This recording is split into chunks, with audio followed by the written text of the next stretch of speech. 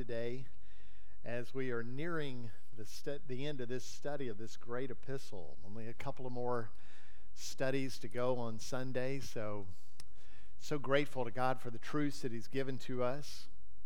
We've got married off our caboose, our third son, and we've had a couple of marriages in our family for the last 3 weeks, and they are off, and we pray doing well. Thank you for your great support. I wish the venue was large enough for to have all of our faith family and friends at that event, but that wasn't the case. So thank you for your great support and for your love for my boys. You have helped over the last 20 years nearly of raising them, and I'm certainly thankful for that.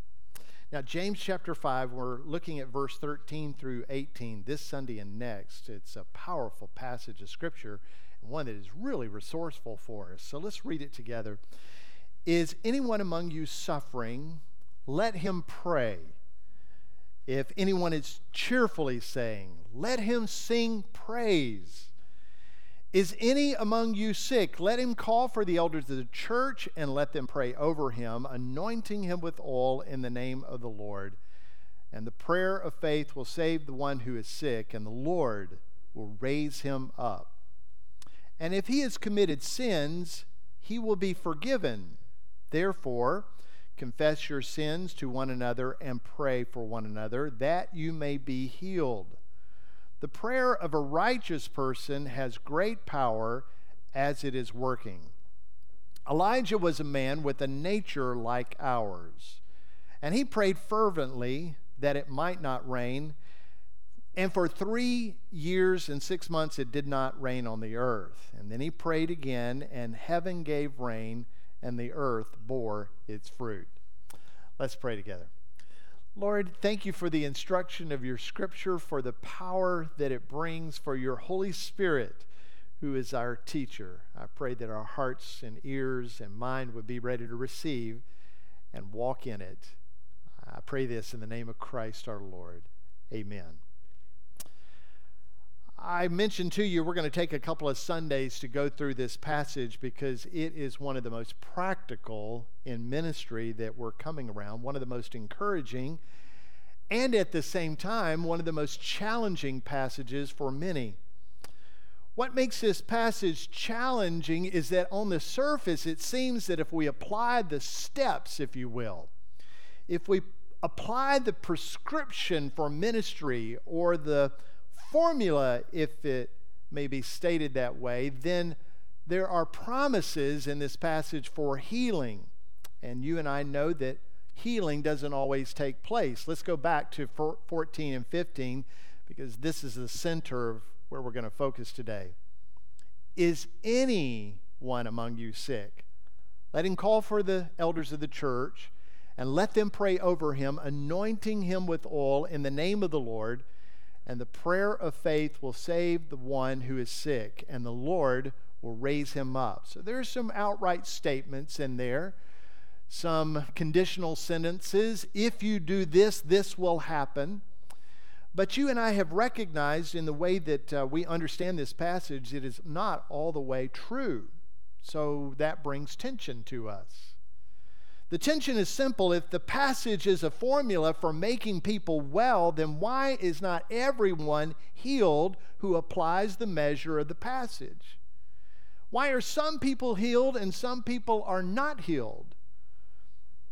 We should maybe doubt the seriousness of the person who is coming to be healed, some say. Or maybe we should question whether they have confessed all their sins to God. Or if they haven't, maybe that's why they're not being healed. Or maybe we should just question the validity of the passage in and of itself. Well, I can tell you all those tensions come and arise in the midst of the church. One of them, I am certain, is not true. The Bible, God's holy word, stands in integrity, and it is not questioned. At the end of our time together today, I think we'll have a renewed sense of the hope that this passage gives, the certainty that this passage speaks of, and it will cause us to rejoice in the truths that God has given us in this passage. Much of the tension surrounding the passage comes from people's misunderstanding or miscommunicating or reading the passage out of its context. I've seen religious cronies herald olive oil like shysters of the 18th century who peddled snake oil among the sick. Such people, if I could be so bold, are manipulators and liars, often lining their pockets with the money of the vulnerable who are in need of healing. They feed off the power that they have and the control that they have over desperate people who are seeking to be healed. But in reality, pastors and elders have a depth of love and compassion for people, and when they do, they will practice wonderful and uplifting ministry to the weak, to those who are sinful, to those who are weary, and yes, to those who are sick. I don't mind telling you that I have struggled with this passage throughout the years of my ministry, wondering, Lord, how do I apply this? How do I practice this? And how can I walk with certainty in it? I'm going to be a better pastor for having spent the last several days praying over and studying about and concentrating on this text. And I pray that all of us will be more inclined to increase in righteousness and in compassion for other people so that we too might experience the wonderful, powerful, effective ministry that Christ is offering us through this passage. But now, as I mentioned, many people misunderstand this because they contextualize the passage. So I want to go back and just remind you of where this thing starts, because James has a powerful beginning and end. This truth is sort of like bookended. It begins in one way and it's going to end in a way, and we're coming, of course, to the conclusion. So I want to remind you where we've been. This is the way the epistle starts. James says to Christians who are enduring suffering, to those who are scattered around the Mediterranean because of the suffering that they have endured in Jerusalem, he says to them, "Count it all joy, my brothers, when you meet trials of various kinds." So the whole letter is going to be about people who are under trial. They are in intense persecution. They are the weary ones. They are the poor ones. So count it all joy when you meet trials of various kinds. And here's the reason why you can be joyful about it. For you know that the testing of your faith produces steadfastness. We should note that God will take anything away that's temporary. He will bring a trial into anything that's temporary if it means we have eternal value and significance through the trial. So we should count it joyful when we have various trials, because God is testing our faith in order that we might have a production of steadfastness. And when we let steadfastness have its full effect in our life, then we will be perfect, fulfilled, and complete, lacking nothing. We'll have no spiritual want, no spiritual need, because it's all being met in Christ and the maturing of our life in Christ. Then verse 9 of the same chapter, let the lowly brothers boast in his exaltation. This is going to be repeated in chapter 5 as well, where he says, the one who is weary, the one who is sick, let him come to the elders that he may be lifted up. And who does the lifting? I can tell you it's not the pastor. It's Christ Jesus. So in this, the lowly brother boasts in his exaltation, and Christ will exalt us in all those scenarios. And then verse 12, blessed is the man who remains steadfast under trial, for when he has stood the test, he will receive the crown of life, which God has promised to those who love him. So there is going to be a conclusion to this. And in chapter 5, there's a conclusion as well. So you have that very beginning of the letter setting all of this up. You've got the continuation of that through the letter, and now as we're ending in the final verses in chapter 5, we see the same thing going on. In that context, James is telling people who are being oppressed, mistreated, and abused by the rich and powerful, he's telling them, though you are cheated now, it will not always be that way. Be steadfast. Be patient. Some of the righteous were actually being attacked, some even murdered, and they went without resistance. In chapter 5, verse 7 through 11, Paul says to the Christians who are being mistreated, be patient until the coming of the Lord. This is all going to change when the Lord comes. When the Lord comes, he will establish his kingdom, and his kingdom is one of righteousness and justice. Just be patient. The tables are going to turn, and you will be seated with Christ. He tells them not to turn against one another as they're suffering, reminding them to endure the suffering patiently, like the prophets and like Job. All right, now that brings us forward into the context, because it's in that context that he writes this section that I read today, chapter 5, verse 13 through 18. And what he's doing, he's continuing to treasure the mind of God's truth. He's working in this vein of God's goodness, of God's mercy, of God's grace for people who are enduring trouble, people who are enduring persecution and hardship. It's a hope-filled message for those who are weak and vulnerable, persecuted, feeble, lacking strength, and who are poor, even those who are physically sick. And so he says in verse 13, if any among you suffer, let him pray. And if anyone is cheerful, let him sing songs of praise. Now, those are two powerful responses for living life.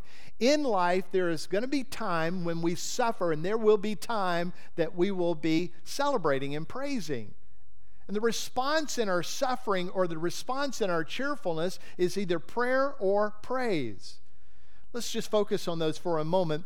When you are suffering, pray. When you're facing hardship, facing trouble, enduring affliction, pray. Don't grumble and complain. Pray, he says. Don't seek the counsel and advice of others first. Pray first. Don't postulate or plan. Just pray. That's what James is calling for them and for us to do when we are enduring hardship. Pray. Prayer must be the first response, not the last resort. No more of this attitude, well, the only thing we have left to do is to pray. No, let's flip that around. As the hardship begins, we pray. And as it continues, we pray all the way to the end. And what is it that you ought to be praying? Well, the prayer might be just as simple as this, is, oh God, help me. I want to be steadfast in this persecution. I want to focus on Christ in this. I want to respond well in my suffering. I want to live out this well. I want to be more like Jesus as a result of my suffering. So during the suffering, prayer moves us to rightly focus on Christ, casting our attention on Him. Why is that important? Because if you're enduring the hardship of the rich and the powerful, and you need justice, then focusing on Christ will help you to recognize that He is the just judge. Focus on Him. And when you sense that vengeance is longed for, rather than you focusing on revenge, focus on Christ, for He alone is the avenger. And when your only hope is rescue, then focus on Christ, for He is your rescuer. Once, Hayden, our oldest son, and I were moving a huge clay pot. Have you seen those? I mean, they're probably that high and that big around. You could plant a tree in those things. And we needed to move one because a storm was coming through, and we were fearful that might get actually knocked over and it would be broken. So we thought, well, let's move it to the other side of the house. And it was big enough that it would not be moved by one person. And so I got on one side, he got on the other side, and we worked that thing and lifted it up. And as we were picking it up from the bottom, it was so big and so broad that our arms were wrapped around it in a really awkward way. So we began to move it. And he said, hey, Dad, it's slipping. I knew immediately we were going to be in trouble because this thing cost way, way too much. And it did not belong to us. So I'm like, put it down easy, easy, easy, easy. And as we were putting it down, what I thought was easy, easy, easy, he let it drop a little too quickly. And as soon as it hit, you know what happened, don't you? The crack started from the bottom, and it went all the way up, right where his arm was attached to it.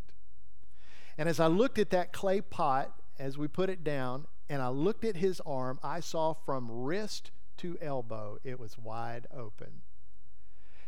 He looked at that wound, which was pretty impressive, and he immediately had that panic look in his eye. And I did what many a parent has done. I said, hey, look at me. Look at me. Don't look at that. Look at me. You've got a cut on your arm, and we're going to have to go get somebody to help us. You just don't look at it. Look at me, and we'll get this thing fixed. In a way, James is saying that to us. When we're going through hardship, he's saying, hey, look to Jesus. Look to Jesus. Don't put your focus on that which is hurt. Look to Jesus. He'll give you the direction. He'll bring healing to you. He will restore you. Prayer is that. It's calling our attention to look to Jesus. And it is powerful. I need to remind you that prayer is in this arsenal that God has given to his followers.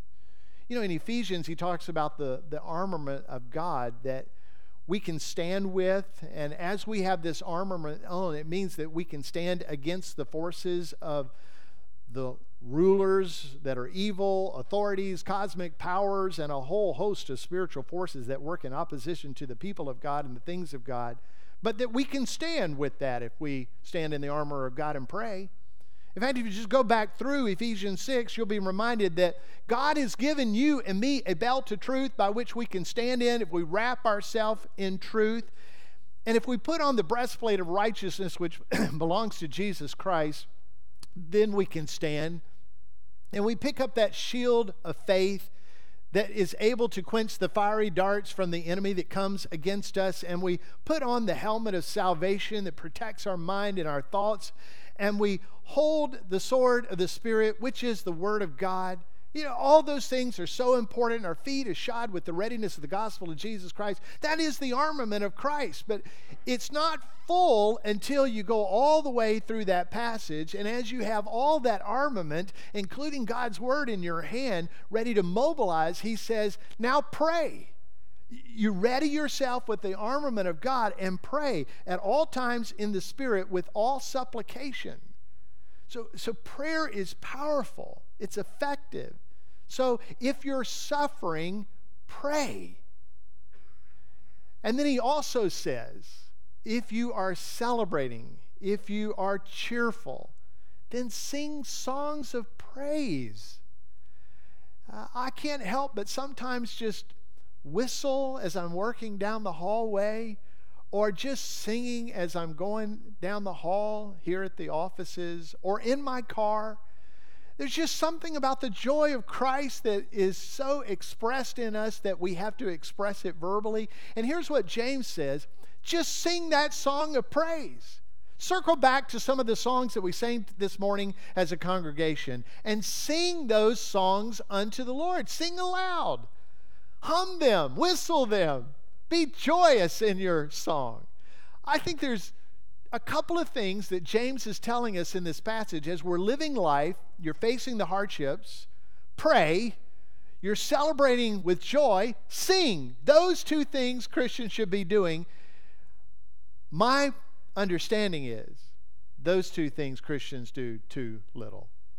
Pray and praise. It's so effective and so important. But now let's look at verses 14 and 15 again. I'm reading them with redundancy on purpose because I want them to settle into our thoughts. Is anyone among you sick? Let him call for the elders of the church and let them pray over him, anointing him with oil in the name of the Lord. And the prayer of faith will save the one who is sick, and the Lord will raise him up. And if he has committed sins, he will be forgiven. Now, I'm going to tell you again, you take these two verses out of context and you will get way off track. So we have to stay in the context of the whole epistle. We have to know what James has been talking about.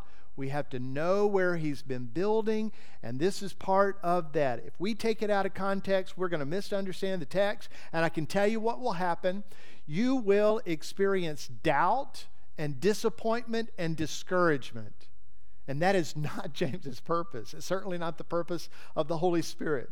So to understand the fullness of these verses, we need to settle back a little bit and just think about the words that James has written to us and know why he has chosen certain words as he's writing the text.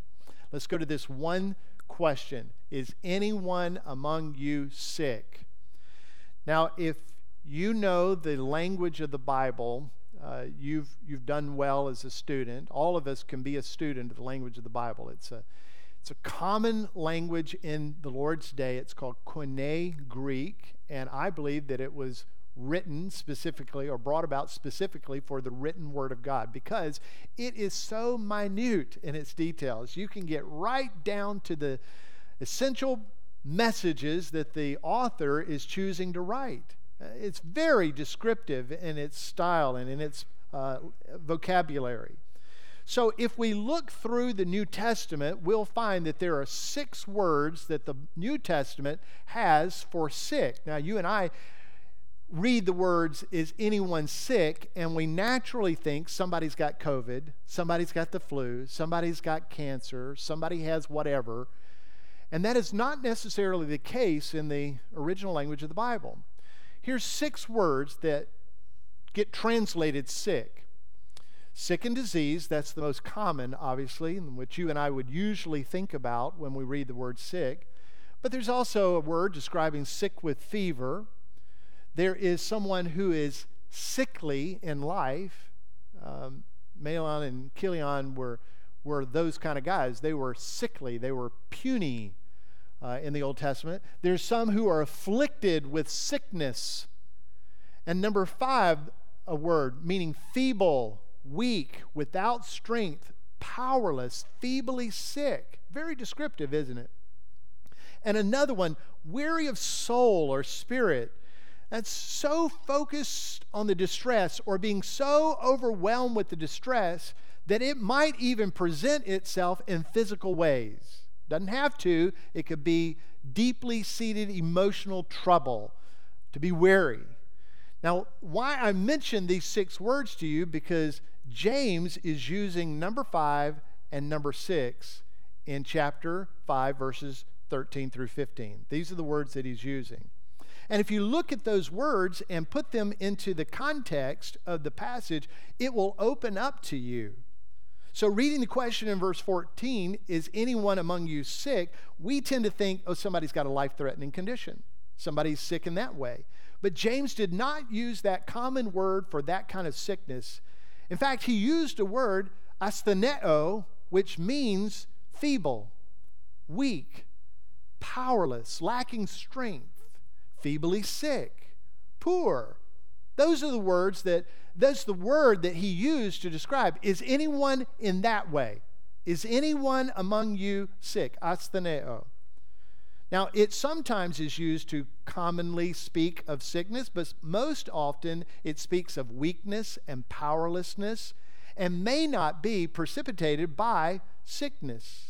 For example, when describing the general generosity and loving and compassionate ministry that people have for other people, Jesus said, when you do that kind of compassionate ministry to others, the least of these, you do it unto me. Let me go to Matthew chapter 25. Watch these words. For I was hungry, and you gave me food. I was thirsty, and you gave me drink. I was a stranger, and you welcomed me. I was naked, and you clothed me. I was sick, and there's the word, astheneo. I was sick. I was weary. I was broken down. I was powerless. I was weakened. I was poor. I was feebly sick. That's the description. And you came to me. Now, when you look at all these characteristics, Jesus says, when you see people who are hungry and you give them food, thirsty and you give them drink, naked and clothe them, when they are weak and you visit them, when they're in prison and you come to them, when you lift them up out of their weakness, as you've done it to them, you do it to me. Because remember what the people who are listening to Jesus say this? They said, Lord, when did we see you hungry and feed you? When did we see you thirsty and give you something to drink? When were you weak and sick and we came to visit you? He said, oh no, when you do it to others, you do it unto me.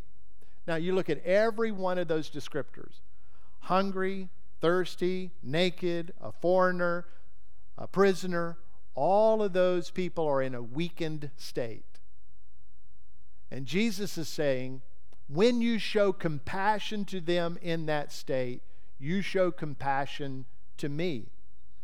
Now, that's the same way I think James is using the word. Is anyone among you sick? Astheneo. Anyone among you weak? Anyone among you feeble? Anyone among you powerless? Pray. Pray that God will strengthen you. Pray that God will make a change in your life. It's a good way to understand that. Then verse 15 says something a little bit differently. He says, James is using the word kamno there, and that word is translated sick as well. It's one of those words that is only used twice in the New Testament. You're not bogged down yet, are you? In a Greek study real quick? We're almost done with this portion. It's only used twice in the entirety of the New Testament. One is in James, and the other is right here in Hebrews chapter 12. It's a word translated from kamno, meaning sick. Consider him who endured from sinners such hostility against himself, so that you may not grow astheneo, that you may not grow weary or faint-hearted. And in that same way, he says in verse 15 of James, and the prayer of faith will save the one who is kamno, the one who is weary, or in the English translation, sick. So when you and I read sick, we naturally migrate to somebody's got a cold. Somebody has a fever. Somebody has cancer. Somebody has COVID-19. And that is not the context nor the words that James has chosen to use. Very important for us to get that. In the lexicons, which are like, if you will, dictionaries for the Greek language, astheneo is weak and feeble and without strength and powerless. It means to be poor. It means to be feebly sick. And that's what James is drawing attention to. So if we take our time to study the language of the Bible and to understand the context in which verses are written, we have a better grasp on what the promises are in the Bible. It clears up the confusion as we read it.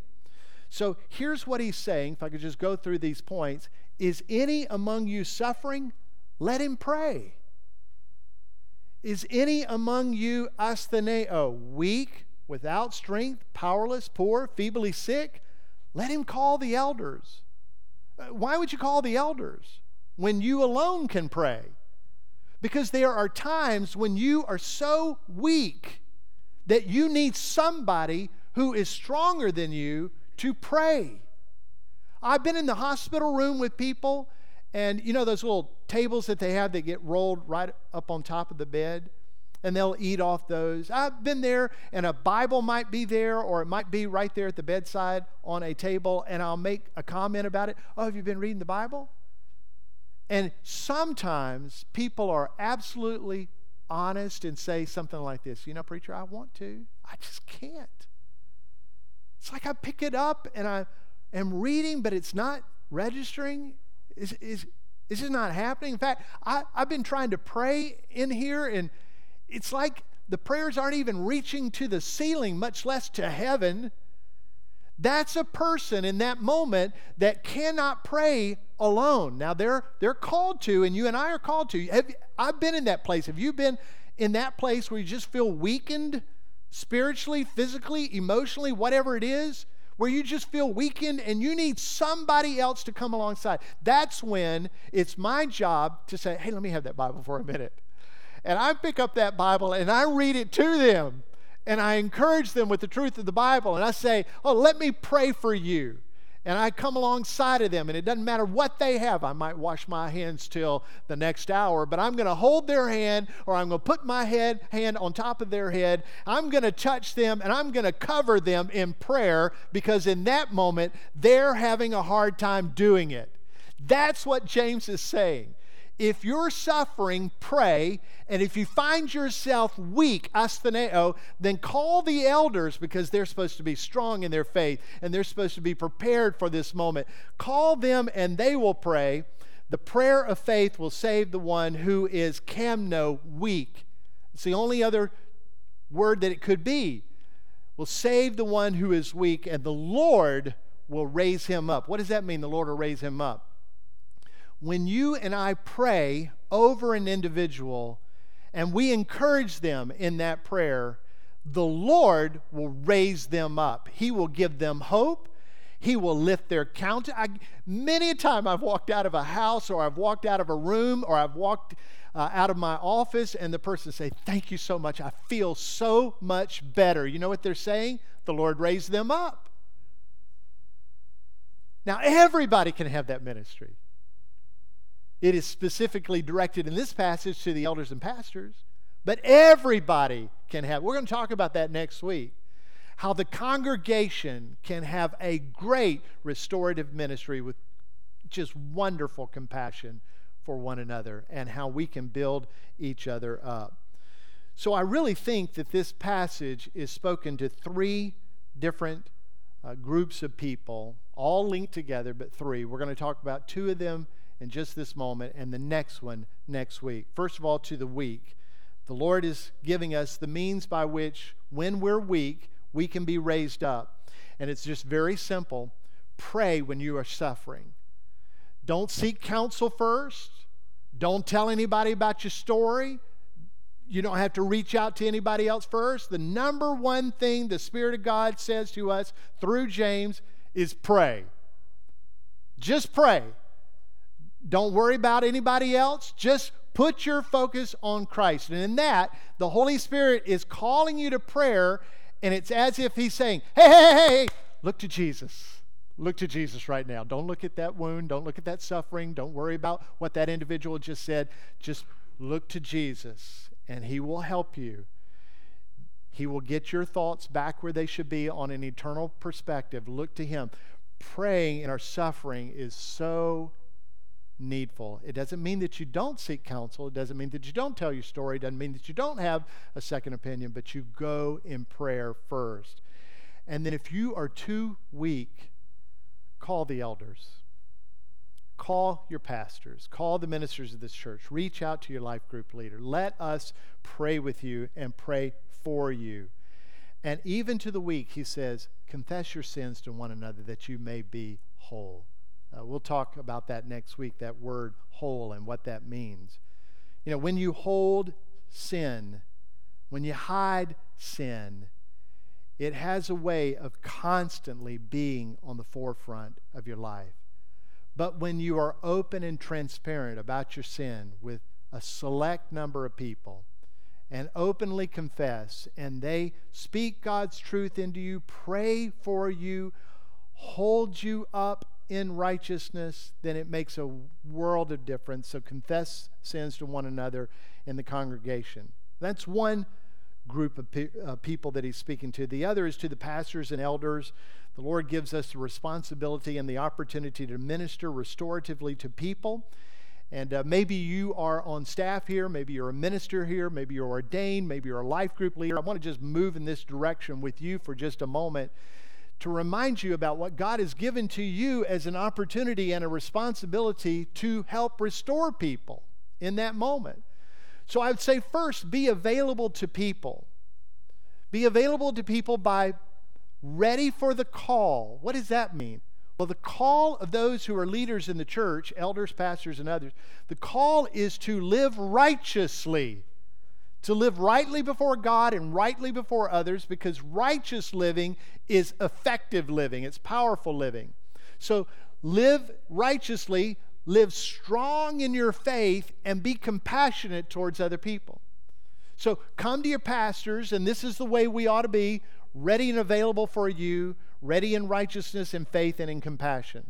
And we are going to pray over people, covering them in prayer.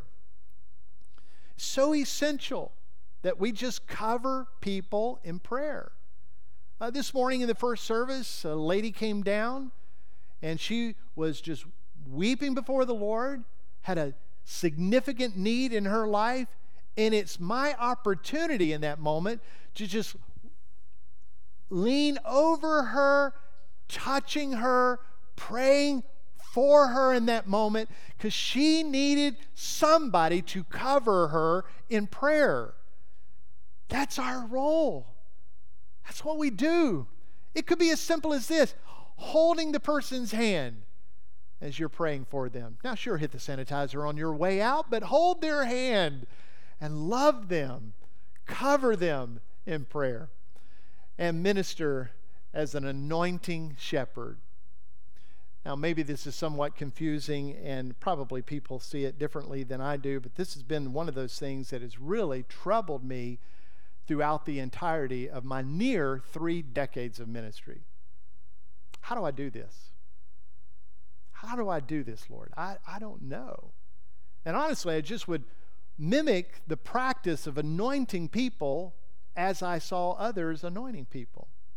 What does this mean? Do I take this little vial of olive oil that might have some myrrh or some frankincense or some other essential oil in it and just put a dot of it on the head of the individual?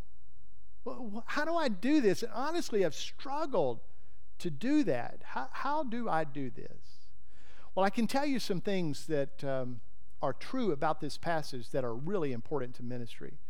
Number one, that kind of ceremonial anointing is not this word. In fact, the word that James uses for anointing has never been used ceremonially in the Scripture. So I know that's not the case. It's not a dot on the forehead. It's very much different than that. It literally means to rub oil or grease on somebody. It's not medical. It's not mystical. It's very practical. The word that he uses is just rub it on people.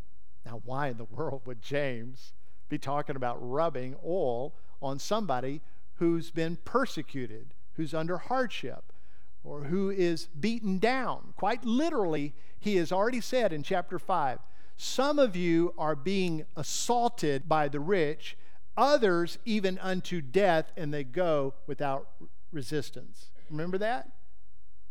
What he's saying there, I think, very practically is, for those of you who are struggling and you are literally beaten down, go to your pastor. And with restorative care and love, let your pastor touch you. Let him apply the oil where needed. If there's a sore muscle, he will apply that oil. If there's a medicinal value to it, it's because there is fermented wine that has been mixed with the oil, and it will go on the wounds. If the wound needs some tenderizing and some softening, then the oil will provide that in a very practical way. He may be saying, you may physically restore that individual in this way. And I think it's more than that, but at the basic, it's that. It's the same thing that we do when we go in the hospital. We go in the hospital to meet somebody, to pray with somebody, and I invariably ask, what can I do now that I'm here? Do you need anything? Can I get you anything? Can I do anything for you? It's that same compassionate care. In their day, oil was very much that. But it's even more than that, isn't it? It's a covering in prayer and a very practical, compassionate, restorative ministry. It may even be metaphorical. It could be that the prayer of the elder is so restorative, it would be like somebody who has been worked and massaged with the oil in the arid conditions of the Middle East. I've been there, and it is incredibly dry. And maybe it's just the working of the oil on the skin after a bath. You just might rub lotion on you the same way they would rub oil. It may be the grace and hospitality gift as somebody comes into a home. You know, in the Lord's Day and in James' Day, if you visited my home, I got 2 things that I'm going to do for you that shows hospitality, Christ-like hospitality. You know what they are? Number 1, I'm going to say, come in. Please, come in, sit down. Let me get a basin. I'm going to wash your feet. And you wash the feet of the individual. As the roads are dirty, dusty, muddy, you just practically wash their feet. It's part of the wonder and the care that you have in hospitality for those who are coming to your home. Let me wash your feet. You know what the other thing I would do in the day of Christ? Oh, let me get my olive oil and let me just anoint your head. Now, I don't know about you, but I don't like greasy hair. Do you? If my hair gets greasy, you know what I'm going to do? I'm going to take a shower and I'm going to shampoo it. In fact, when I see somebody with greasy hair, I think, you need to take a shower and you need shampoo. But in Jesus' day, it wasn't like that. In Jesus' day, it's, come here, let me pour oil on your head. And it's going to have some perfume mixed with it. It's going to be an anointing. And it's going to be a sign of, I honor you and I love you and your greasy head.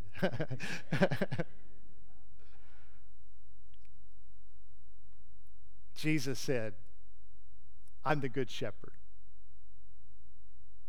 And the good shepherd knows how to anoint. When the sheep have been out grazing all day and it's time to be put into the fold, the fold is just a given area where he says, this is where we will rest tonight. This is where we'll find our refuge tonight. It may be that the shepherd has a narrow gate and he brings those sheep in one by one. You know what he's going to do? He's going to check every one of them out. And as they come through, he's going to take oil and he is going to rub it on their head. Now, the sheep are very vulnerable to insects, specifically around the ears and the nose. And he is going to anoint their head with oil all around the ears, making sure that they're of nature where those bugs don't have the greater opportunity to infect them. And he's going to rub them.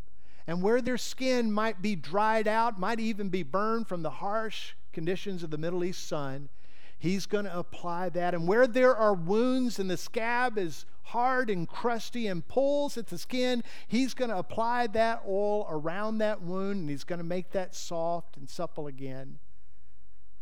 And he's going to show that kind of compassion for every one of those sheep. And I think that's what James is pointing to. When your people are broken down to the point that they have trouble praying themselves, let them come to you. And just anoint them, bless them, help them, restore them, build them up. Let me elevate them by your prayer. Let me restore them to wholeness. It might be very physical, or it might be metaphorical, it might be very much spiritual. Just anoint them with oil. I'm going to just say that that's a whole lot better than taking a drop of oil and putting it on somebody's forehead and think it has some kind of mystical approach. What he's saying is love on each other. Build each other up when you're weak. Restore each other. My friends, you and I can have that kind of ministry together. The Spirit of God has given us the opportunity and the means to have that kind of ministry. If you've ever needed that kind of ministry, whether you got it or not, if you've ever needed it, you know how needful that is in that moment. Now turn the tables, and you be the one to give that to somebody. You be the one to encourage them. Let's pray together. Lord, I think that this text has painted the wonderful picture of Jesus, who is so restorative, so caring, so compassionate. He moved to people in their woundedness and brokenness and elevated them.